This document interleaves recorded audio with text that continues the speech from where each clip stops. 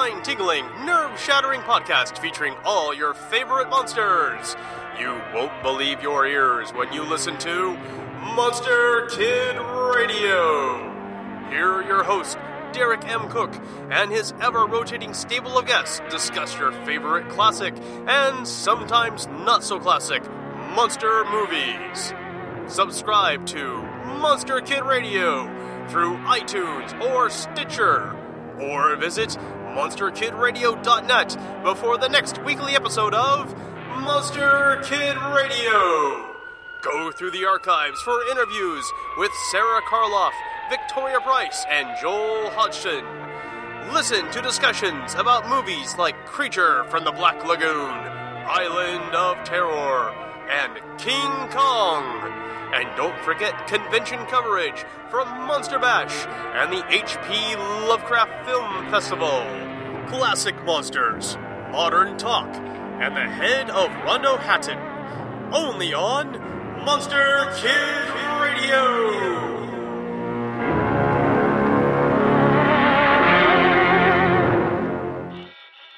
Hey everyone, I'm your host, DB Spitzer. This is Black Clock Audio Tales, and it is October.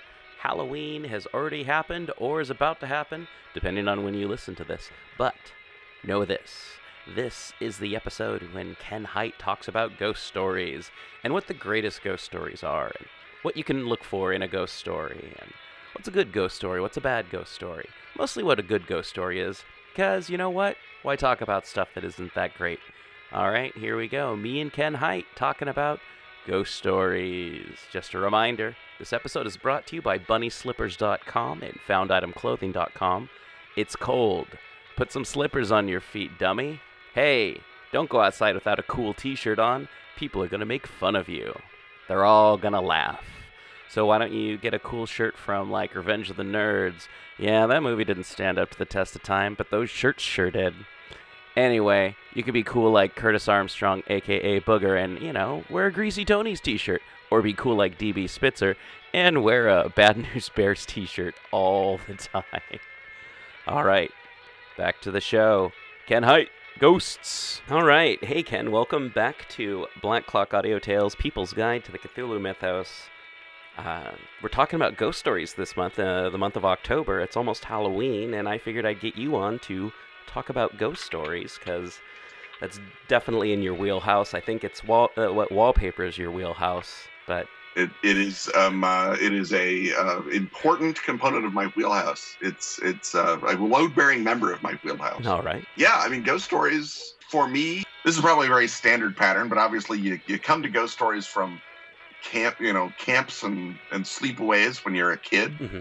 and then you slowly discover sort of maybe you're lucky enough to have a haunted house or a ghost place that's near you, and you sort of the kids today, they have their goosebumps and their scary stories to tell in the dark. Back in our day, we didn't have any of that. Mm-hmm. We had to dig it out. But then at some point you run into M.R. James and you say, well, there we go. That's it. It's perfect. And then I think personally that the ghost story, qua ghost story, is still waiting for its Beethoven. Yeah. Right? That M.R. James is the Mozart of the ghost story. That he writes 30 perfect ghost stories and 3 or 4 almost perfect ghost stories. Maybe it's not that high, but it's mostly perfect ghost stories. Proves it can be done, and then virtually everyone post James is either writing perfectly fine, but not as good as James' ghost stories, or they're trying to figure out the Beethoven shift that lets you take the ghost story. And I'm not saying the horror novel with a ghost in it. I'm saying your straight up ghost story. And reinvent the form and make it a bigger form than James left it. And I don't know that anyone has done that really, except, and again, maybe you could sort of say that Shirley Jackson did it with Haunting of Hill House, mm-hmm. but because Haunting of Hill House never actually reveals a ghost qua ghost, right?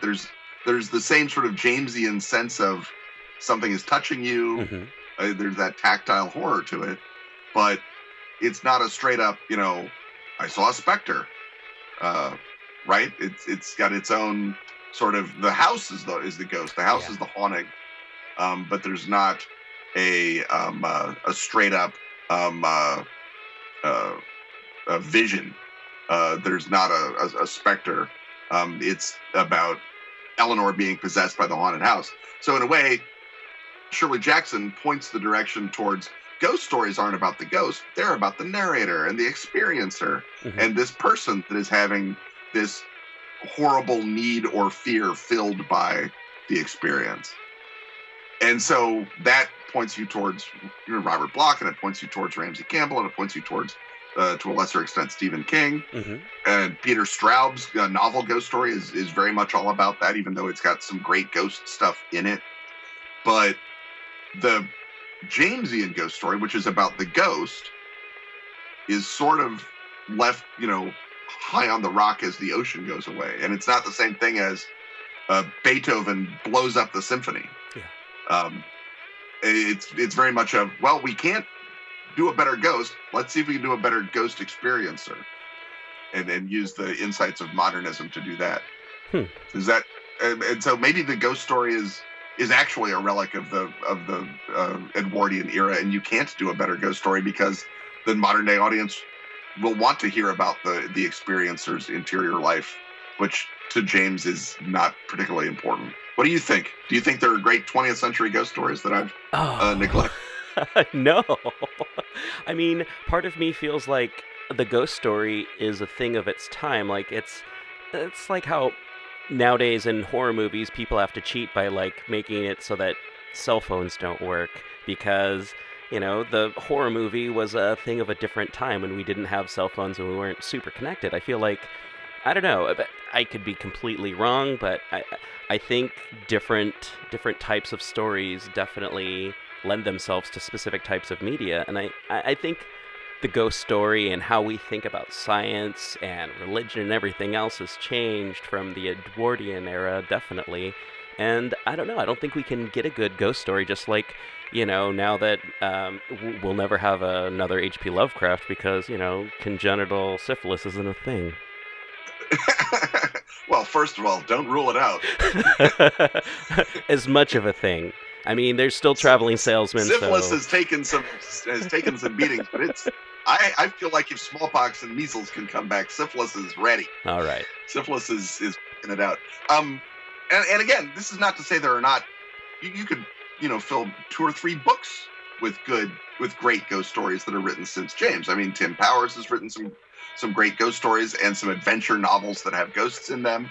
And his ghosts are very good and interesting and human in a way that James's ghosts are not, which I think is another interesting way to do it, is to talk about ghosts as literally relics or shadows or impressions left by people. And I think that's the kind of ghost story you get if you write after the sort of psychic theorizers of ghosts started their work beginning in the 1890s and then running through like the 1940s.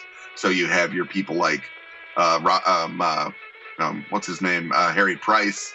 You have people like Hans Holzer, these sort of ghost investigators of one or another degree of credibility, and their notion that sort of tries to scientize ghosts a little bit and say, oh, they're pieces of recording tape left, stuck in the wall. Yeah. And you sort of see and experience that over and over again.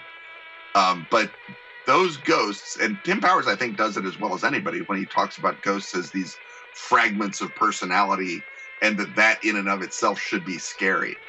That you're seeing something that's not, it looks like it's a human, but it's much thinner and less than a human. That's a scary concept, and I think he does it as well as anybody with this new modern post-science ghost. Yeah. But the old ghost as literally something reaching across the realm of the dead to touch you, either in, letting you see it and experience it, or touch you in the literal Jamesian sense of get its maggoty claw on you. I think that doorway. People sort of universally decided, well, let's go with the sort of folk belief about ghosts, which is that they're leftover pieces of people, not that they're messengers from the afterlife. And I guess Fritz Leiber is the other great attempt to modernize the ghost story with Smoke Ghost. Mm-hmm.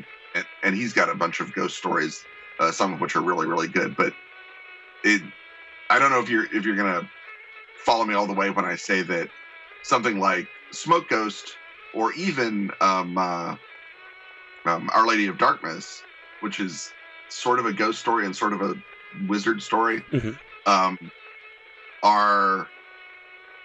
Are more intellectual in that they are trying to think very hard about what should a ghost story look like in the modern era. Okay. That is about subways and radios and television and architecture and the modern city, and that a ghost is not something that's at the old priory from 1890 or whatever. Yeah.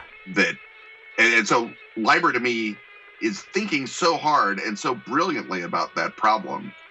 And when he writes both of those stories, which I emphasize are super scary and super great, mm-hmm. that it seems to me to be a what if ghosts were like this than a, let me tell you about ghosts. Yeah. Right? And Tim Powers, even though he's, like I say, in this sort of post-scientist ghost universe, mm-hmm. is very much of the Jamesian "let me tell you about ghosts" tradition than Leiber is, or even than Shirley Jackson, which is "let me tell you about yourself." Oh, and there's a ghost, maybe. And that's, again, she doesn't invent that. I think you can say that that's Henry James with Turn of the Screw, right? It's that he's trying. He's a novelist of the interior life. That's where he made his watercress sandwiches with the crust cut off, is in that sort of almost ridiculously belabored interiority.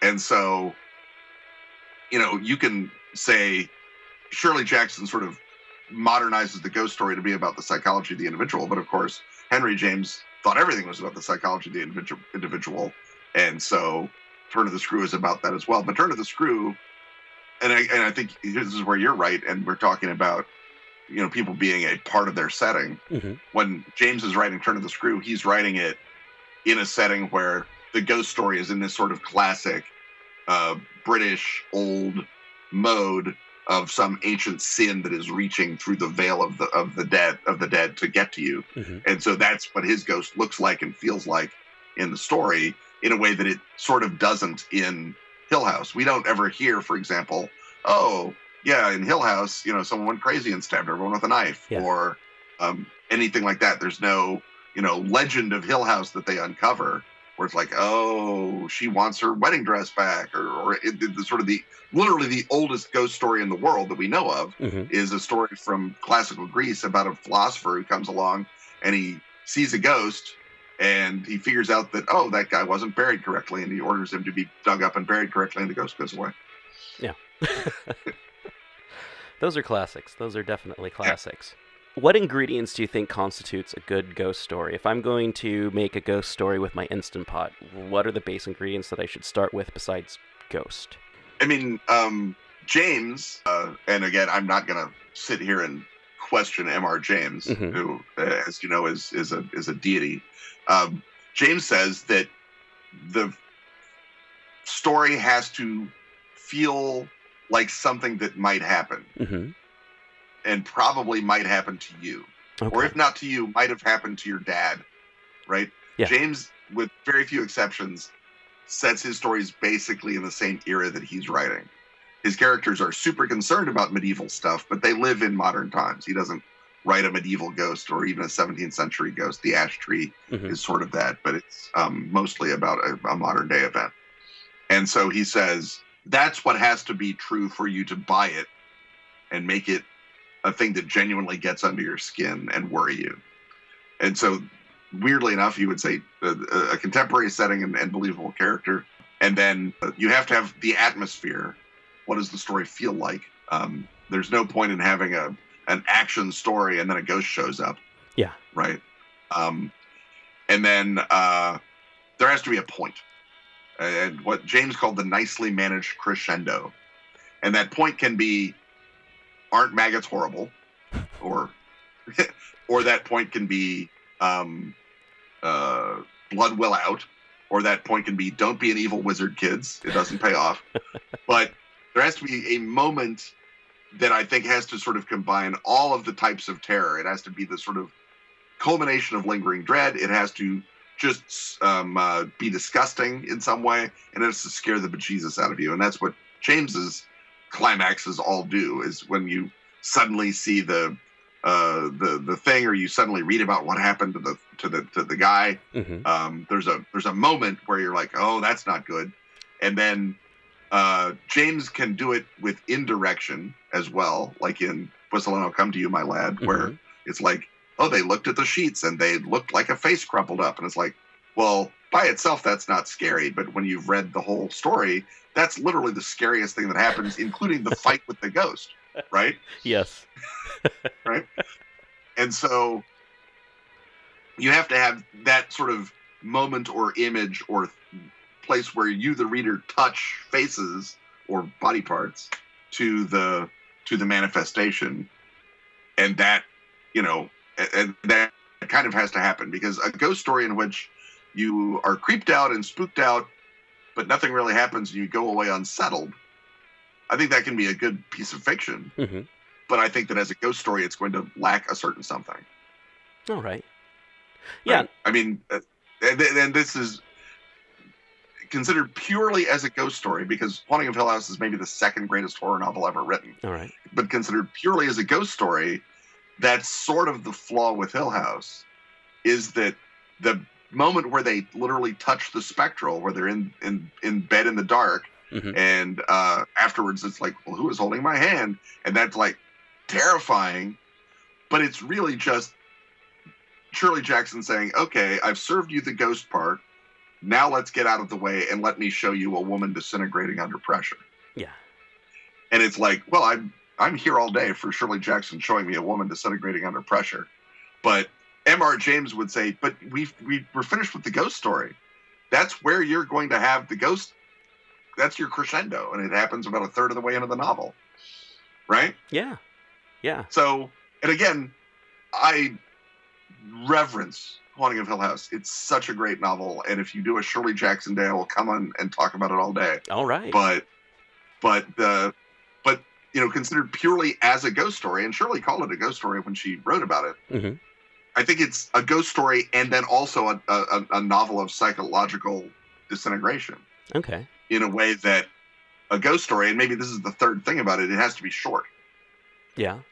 Because that one moment has to hit you, and then you can't just go on and say, oh, well, but then I had to feed my cat.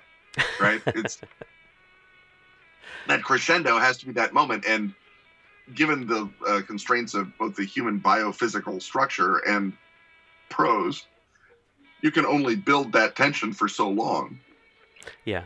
And I like the novel Ghost Story a great deal, the Peter Straub novel, Mm-hmm. but he sneaks in. I mean, that's sneakily just an anthology of ghost stories by Peter Straub with the sort of murdery connection to it. And he does a great job maintaining the sort of murdery suspense, but the ghost stories part of Ghost Story are all those little short narratives by and large. And then the big sort of overarching revenge story that the whole thing is about, I think it's a little weak. It's a little watered down, because it doesn't have that single crescendo. It has to keep stopping and doing ghost stories in order to keep you interested in that novel. Okay. Yeah. Huh. Do you think that there's anyone who you've listed quite a few people who write a good ghost story. Do you think there's anyone who's like making good ghost stories in other mediums these days? Oh, there's there's a lot of good ghost movies. Yeah. For example, and obviously The Woman in Black, I think, is a better play than it is a novel. Okay. So you can even say something and it's a perfectly good novel. It's not a bad novel at all. I'm Mm-hmm. happy with it. It's short. It's to the point. I think it may be the longest you can possibly make a ghost story be and still work at all. Okay. As a ghost story, but as a play, it's amazing. and it's because it's shorter. And so all of that is boiled down and focused in.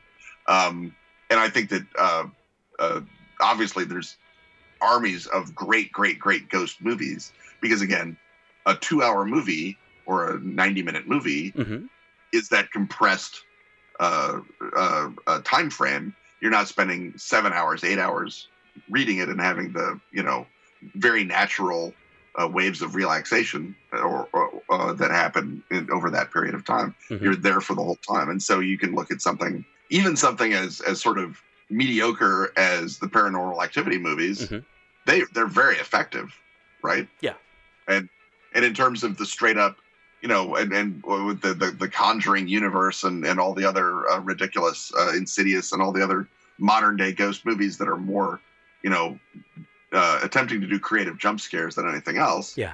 That's still, I think that those are still certainly worthy examples of doing a horror movie that you sort of are interested in getting a response out of, as opposed to a horror movie that you're just doing to pay the rent. And then you get your movies like Ringu, which is an amazing modern ghost movie. And yes, if you could figure out how to do Ringu in prose, you'd have the Beethoven of ghost stories. Yeah. I think. Yeah.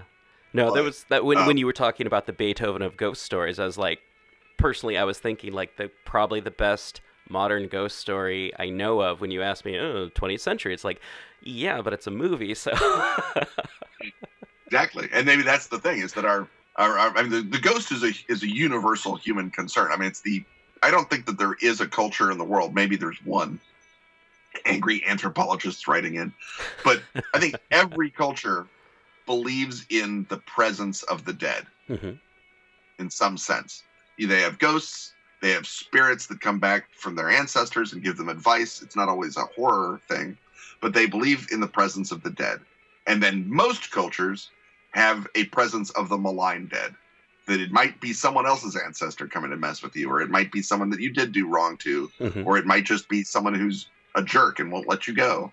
The sort of the motiveless malignity horrors, but they're still ghosts or shades or something from the afterlife.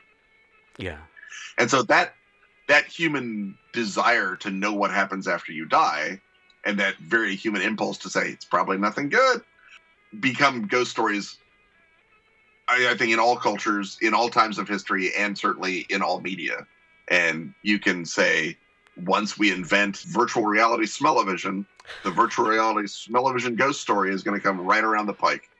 And I do think that the narrative restrictions of a movie, which is that it does have to take place in 2 hours or give or take, make it, I think, a more naturally good form than the novel, for example, for a ghost story. I don't know that it's going to beat prose, the prose short story, because again, I'm an old M.R. James stan. Yeah. But I think that, most ghost movies that are any good are at least as good as all but the very best ghost stories in the moment while you're experiencing them. Even though afterwards you're like, well, that was kind of eh. Yeah. Yeah. But you're saying that to compare it to Ringu, not to compare it to reading The Beckoning Fair One or whatever. Yeah. Right? Yes. While we're talking about ghost movies, it's something that popped into my head, something that kind of is like always like kind of a ruins it for me moment when like the people are like, we don't know what's going on. I know, let me call my friend from the first act who is a anthropologist or studies this at a school or has a rare book collection, and is like, well, what you got here is a Bagul. This is Bagul. He goes around and he teaches children to kill their families, and he's a bad spirit. It's like, oh, man, Ethan Hawke, if you just hadn't have called your friend, this would have been a good ghost story movie. Well, I mean, in fairness, the revelation of the past is a core part of the Jamesian ghost story. It's not just creepy doings in the old church. Yeah. But it's going and taking the rubbing and saying, oh, this priest was in league with the devil. Or taking the rubbing and saying, this priest straight up murdered a guy. Or taking the rubbing and saying, this priest was an alchemist or something, where you learn of the past that explains the horror and therefore adds a, what do I want to say? It doesn't weaken the horror, it strengthens it, because you're like, oh, and now your intellect is in on the team to mess with you along with everything else, because your intellect is like, well, that's what happens. You get an alchemist. That'll happen. And so I think that where Ethan Hawke calls his friend is, I don't think that it necessarily ruins the story, but it's when he calls his friend and he says, oh, you got there a Bagul, and it turns children against you. Well, how do you stop the Bagul? Oh, it's simple. You just use a weapon in your left hand. It's like, well, all right, thanks, Professor. Yeah. And then he goes off and he gets his left-handed weapon, and there's a moment where he drops it, or he has his left hand chopped off by the ghost or something. And then so there's ideally some sort of moment of terror, but it's like, oh, all right, Kryptonite takes down Superman. Thanks a lot. We've learned a lot now. Yeah. And the notion that every ghost has an anti-ghost to it is kind of fatal to terror, because the whole point is these ghosts are supposed to be able to come through the wall of the world and mess with you. Mm-hmm. And if it's just you just spray for ghosts and they go away, that's less interesting than, oh, you have to find their dead body and give it a proper burial, or you have to die because you're the son, you're the great grandson of the guy who murdered his father, or something like that.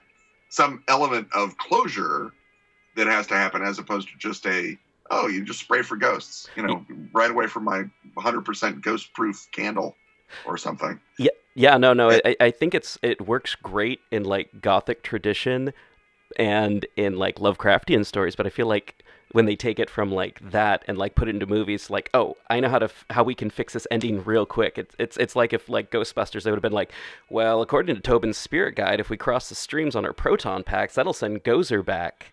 I mean, I don't know. I mean, but again, that is sort of what happens. It's just sure. That, instead of Tobin's spirit guide, it's Egon who figures it out.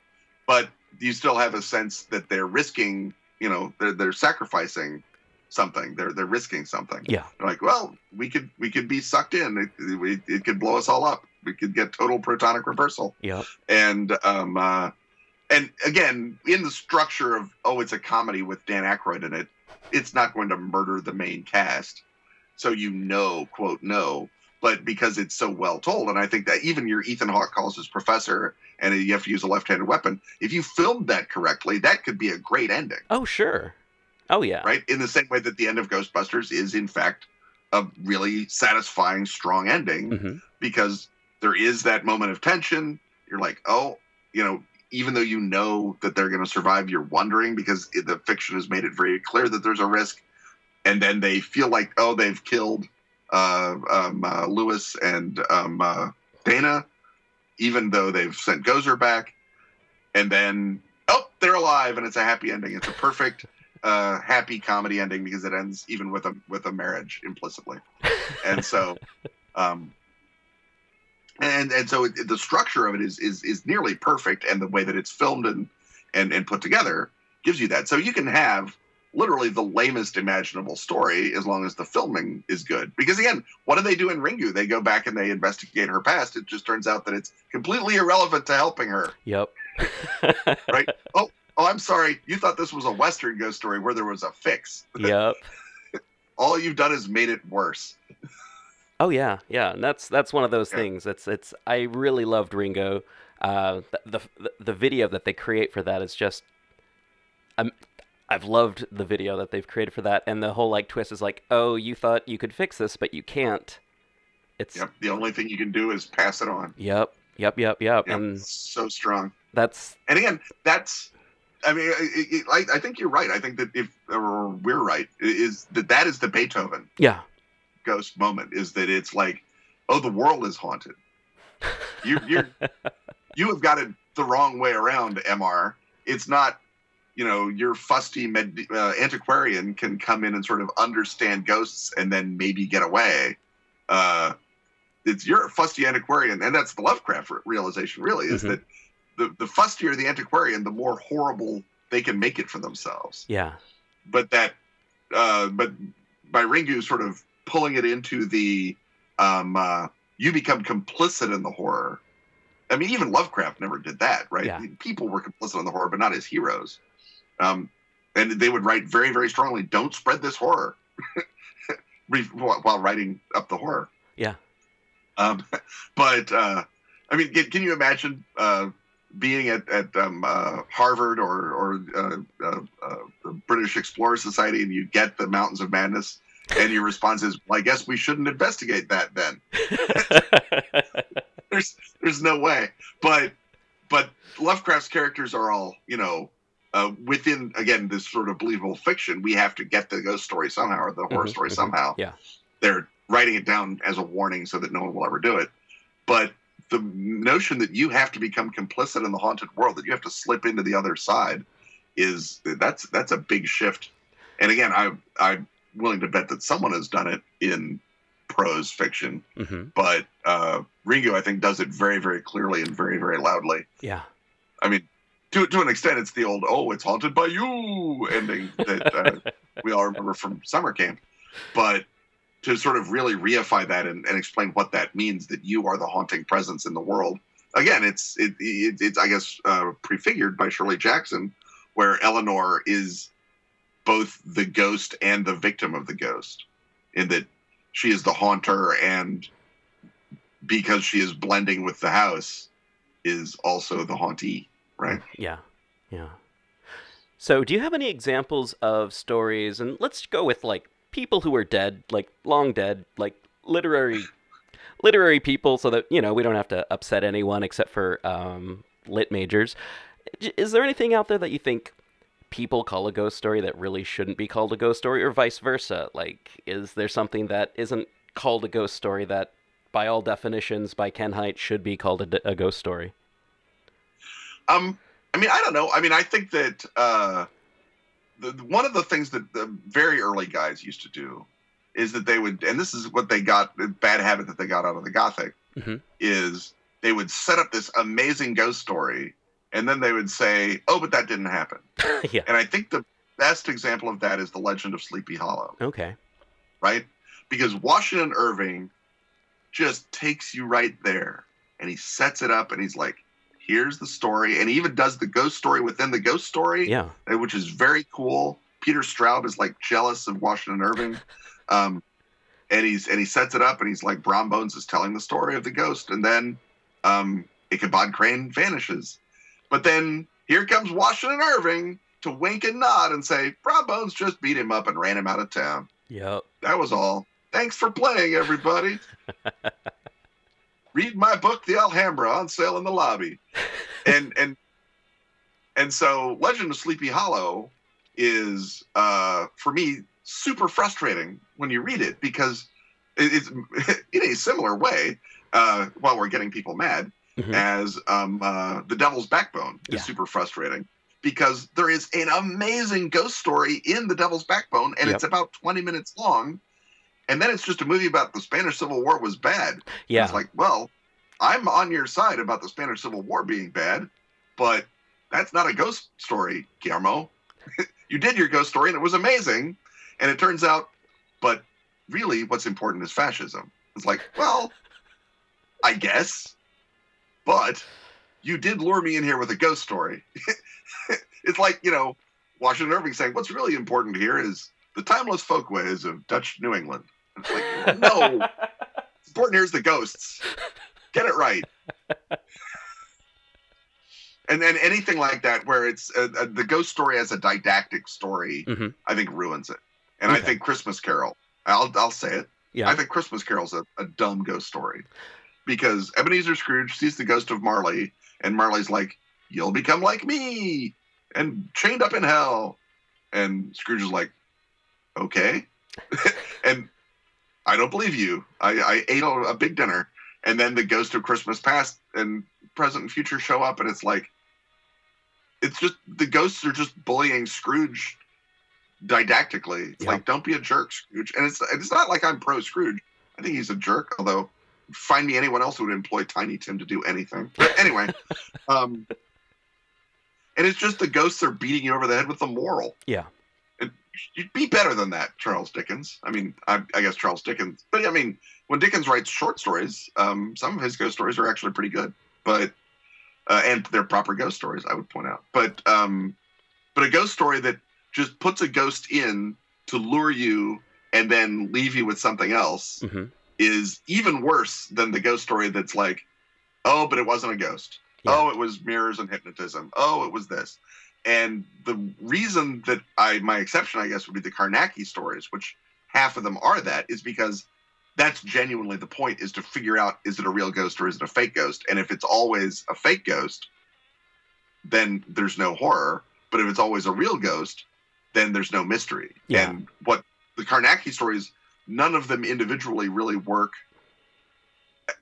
except Whistling Room and maybe The Hog. But as a corpus, they work amazingly well, because you are in a world where you don't know if there's ghosts at this point. And maybe there's a ghost, maybe there's not a ghost.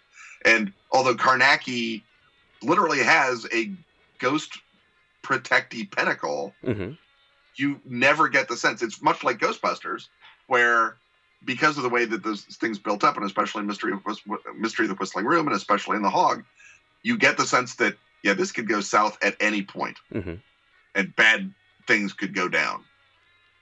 And even though you know, oh yeah, Carnacki's telling this story in flashback, he wasn't eaten by a ghost. You, in the moment, have the genuine spectral terror that M.R. James does. And again, in M.R. James, there are plenty of cases, maybe not the majority, but there are plenty of cases where the narrator dies. And then you're, oh right, James began this with a guy saying, I heard this story from a friend of mine. Yeah. But he's not with us anymore. And it was like, oh right, yeah, M.R., you tricked us. Into remembering that the narrator who dies is not the real narrator. And so James plays with that a little bit, although with James, the crescendo, the experience, the ghostly experience is always so great that it barely matters, I think. This is a strong statement. I'd back off this if someone pushed me. Okay. But it barely matters what happens to the narrator after they've had that ghost experience. You almost don't care if they live or die. Okay. Which is, it's just a lie on the face of it. I don't know why I say these things. I mean, obviously you care if the nice boy in Tractate Midat gets with the cute girl and they get a nice middle-class living. You want that to happen. But really, you want to touch a mummy in that story. Oh man, mummies. That's yeah, no, that's ghost and bandages. Well, mummies are a whole. I mean, we have no time to do mummies. No. We don't need to do taxonomy of the dead. Or the I'm here for it. Let me know. Let me know when you're doing the taxonomy of the dead program, and I'm there. Oh man, yeah, no, there definitely. With my bad Greek and worse Latin. Nothing can be worse than mine. Yeah, I mean, and again, there. I think TV ghosts have a problem with that same sort of iterative thing, because in the show Supernatural, at least, when they fight ghosts, it's in a panoply of other horrors, so you kind of get that. But shows where it's just ghost after ghost after ghost, they either get super samey in a way that M.R. James manages to not, although M.R. James's stories are very much of a type, most of them. But also, they run the risk of not just immunizing the hero, like the Carnacki stories somehow don't, but also of making ghost appearances be anodyne. Yeah. And this is not even in a show like The Ghost Whisperer, which is literally about, oh, let's all come together as people and a ghost. But it's just that even a show that has a ton of ghosts in it that are all scary is going to seem very samey. It's like, how many ghosts are you going to run into, main character? Even if you're a professional ghost investigator, surely at some point this is just another day at the work. You're like an exterminator. Yeah. Nothing special is happening to you. And again, that's part of why Carnacki works, is because you do get the sense that even though he's encountered the abhuman, it's always special when it happens to him. Yeah, no, I definitely, for like horror and science fiction shows, I think the most effective ghost episode is like the one-off, the bottle episode, where it's like, okay, we blew our budget last week, and now we have to do like someone transparent on green screen in the next room, and we're just going to use our normal set to get rid of a ghost. Yeah. I'm totally blanking on things, but I'm thinking of like things from the 70s, like not Incredible Hulk, but like Fall Guy or shows Yeah. that don't have ghosts normally. It's like, oh man, we blew our budget. We need to. Now we have to do a ghost episode. Yep. Chips. I mean, even Buffy did her ghost episode was pretty much a one-off too. Yeah. Right, where the high school was possessed or whatever it was, and everyone was reenacting the roles of the old dead high schoolers. Huh. That was fun. It had nothing to do with Buffy, but it was great. That's cool. Again, I think it was because they ran out of money for vampire faces. Yeah, no, definitely. TV's fun with ghosts, and I don't know. It's like Yeah, and in theory, I mean, obviously, we've seen those M.R. James dramatizations on the BBC. A TV episode should be a perfect ghost length. Yeah. Even better than a movie, right? Oh, yeah. You get a 44-minute ghost story. That's pretty strong. Yeah, but by the time you get bored of the living people, I mean, it's over. It's over, right? Exactly. So you could in theory, if anyone ever bothered to write good ghost stories, in theory you could really focus on that crescendo that James talks about, and the atmosphere. X-Files did atmosphere when they did nothing else. They did atmosphere, right? So Yeah. Atmosphere seems like it would be the easy part, and then you just have to have a really great crescendo, and you can have some amazing televised ghost stories. And I think besides the BBC ghost stories, and that one Buffy episode, I can't really think of a lot of really strong TV ghosts. I don't want to say there's not a good representation of ghosts or ghost stories on television on a regular basis, but yeah, there's nothing that just jumps out at me that goes, oh yeah, there was that one episode of Doctor Who in the 70s that I liked that had a ghost in it. But yeah, and again, I mean, this is one of the great things. I mean, one of the best ghost movies that is not a ghost movie at all. It's a haunted house movie, but it's not a ghost movie. Is The Stone Tape, which was done by the great Nigel Neal for British television in the 70s, and it's cheap as dirt. The story is that they're going out to set up a computer center in some old house, and weird ghost stuff starts happening, and they figure out, oh, the actual rocks in the house are recording those events. They're just playing them back. Just something weird about the rocks.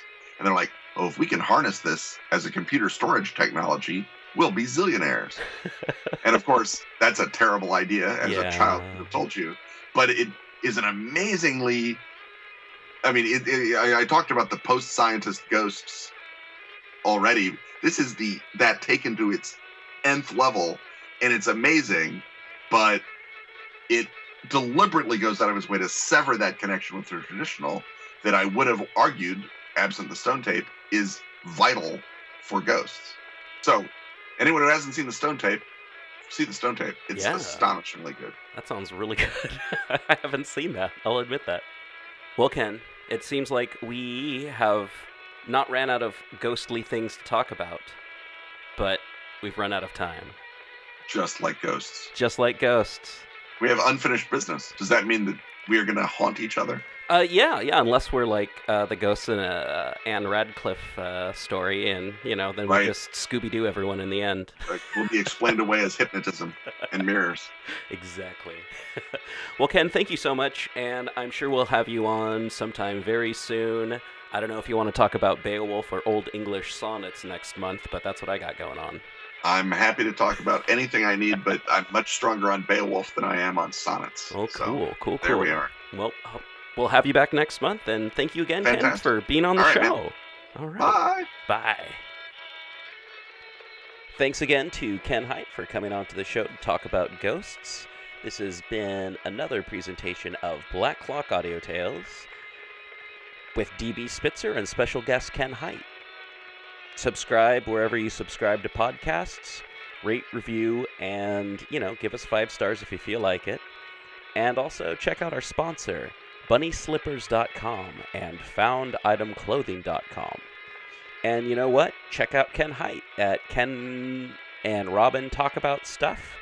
And also, just Google Ken Hite and you'll find all kinds of stuff that he's worked on. And check out, The Stone Tape. That sounds like a pretty cool one. If you can track down any of those M.R. James, BBC presentations, do it. I highly recommend it. It's exactly what you expect, which is awesome. So, thanks again for listening to Black Clock Audio Tales. Rate, review, subscribe. PGTTCM.com is our website, and PGTTCM, People's Guide to the Cthulhu Mythos, is our monthly show on the last Tuesday. Thank you.